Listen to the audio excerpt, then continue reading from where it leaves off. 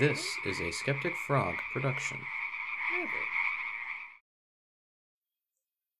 Hey y'all, Frog here. For those that are here for the first time, welcome. And to those that are returning, welcome back to Dicebenders D&D, a Skeptic Frog production. So, a bit of an explanation here. I decided to record this for two big reasons. One, there was a long time between the end of Book 1 and beginning of Book 2, and there could be a lot of key points that have been forgotten by longtime listeners that probably wouldn't mind a refresher. And number two, I've been personally redirecting a lot of new listeners to Book 2 and just explaining what happened to them in Book 1.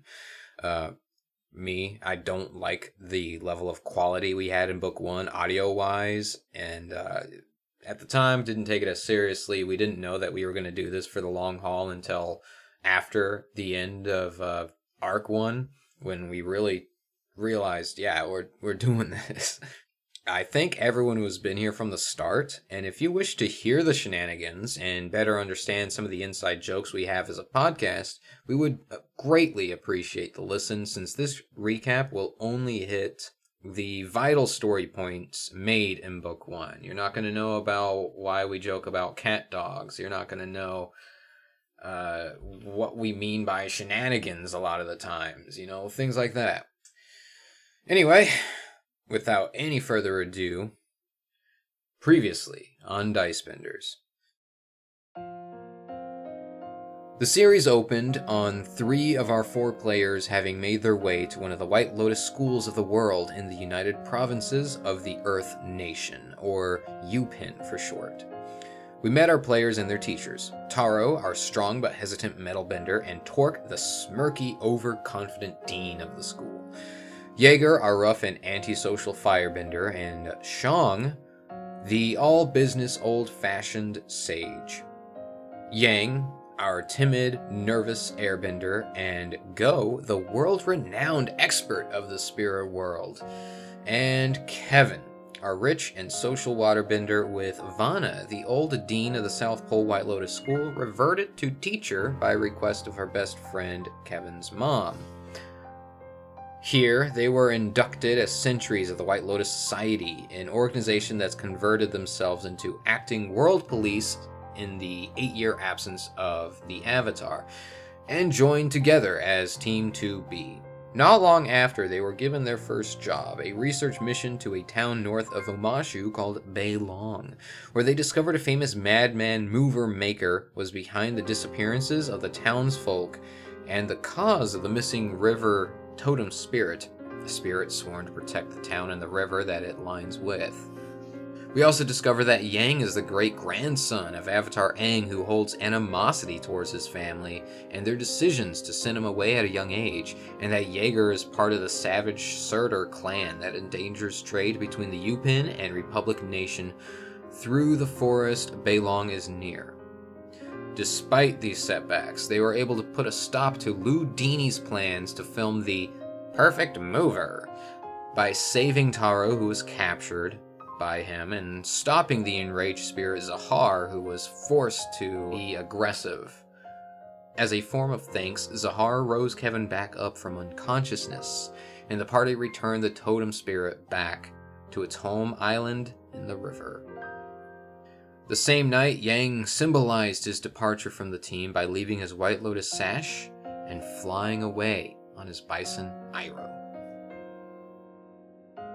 The rest of Team 2B had to catch a train ride back to the school to be sent out on their next mission, this time to Republic City, with Vanna and Shang to speak with the council, to whom one of the members is Kevin's father. They head there in the hopes that they could open a school in the city, as well as Go giving them a special task in meeting the spirit on Air Temple Island.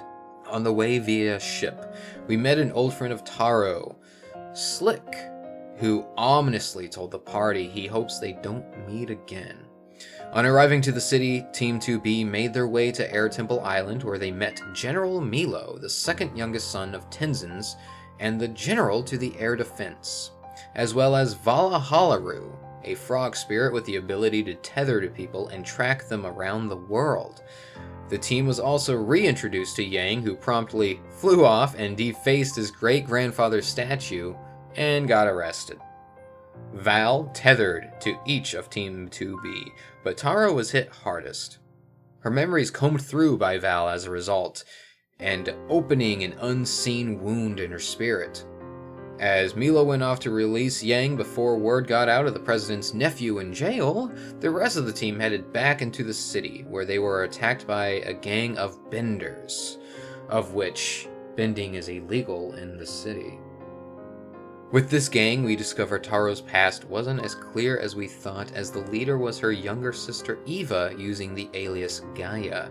Upon this discovery, Taro dropped her alias to take on her birth name Rena, as she left the team to work with her sister in helping the suppressed benders of the city in kidnapping the president to gain an opportunity to speak with him.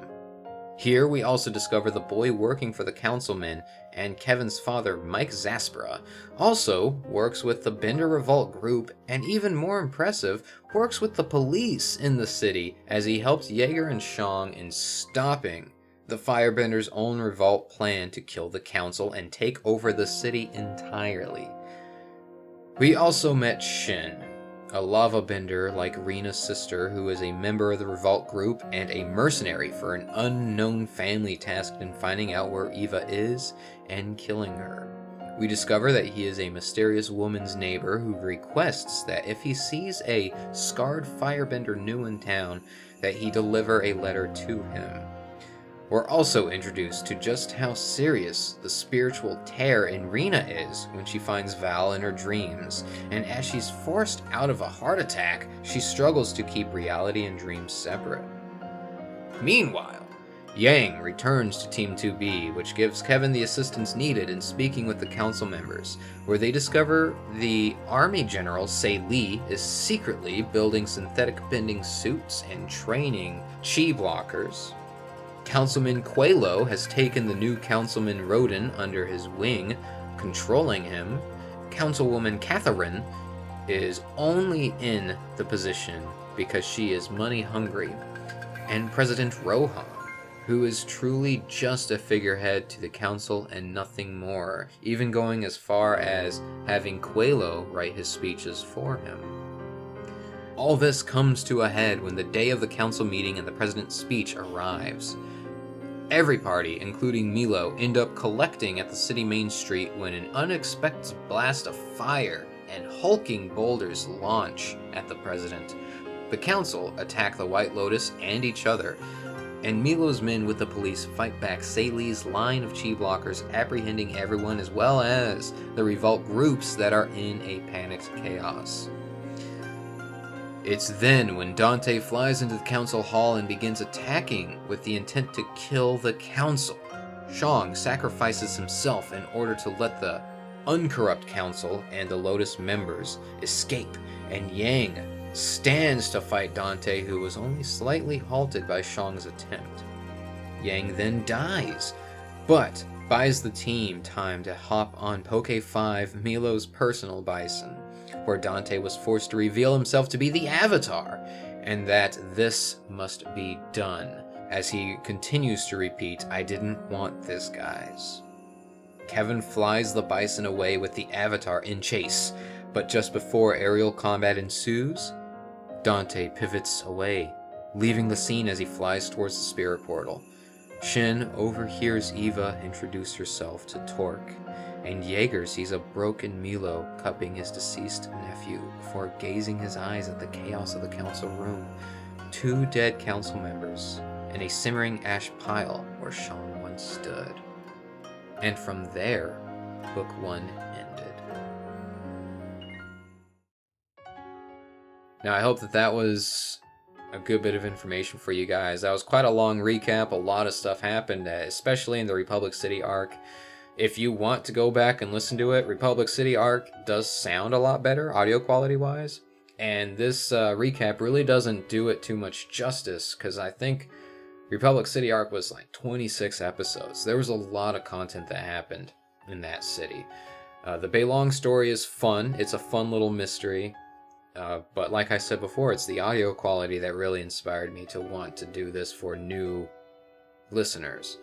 Book 2, we really tightened up on that.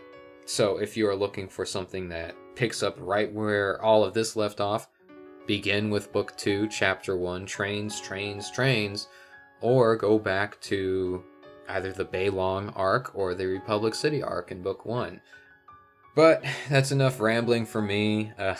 You can get into whichever section of the campaign you want to hear, and we're happy to have you listening to us. Thank you so much. And subscribe for more shenanigans if you liked hearing this recap and want to hear more.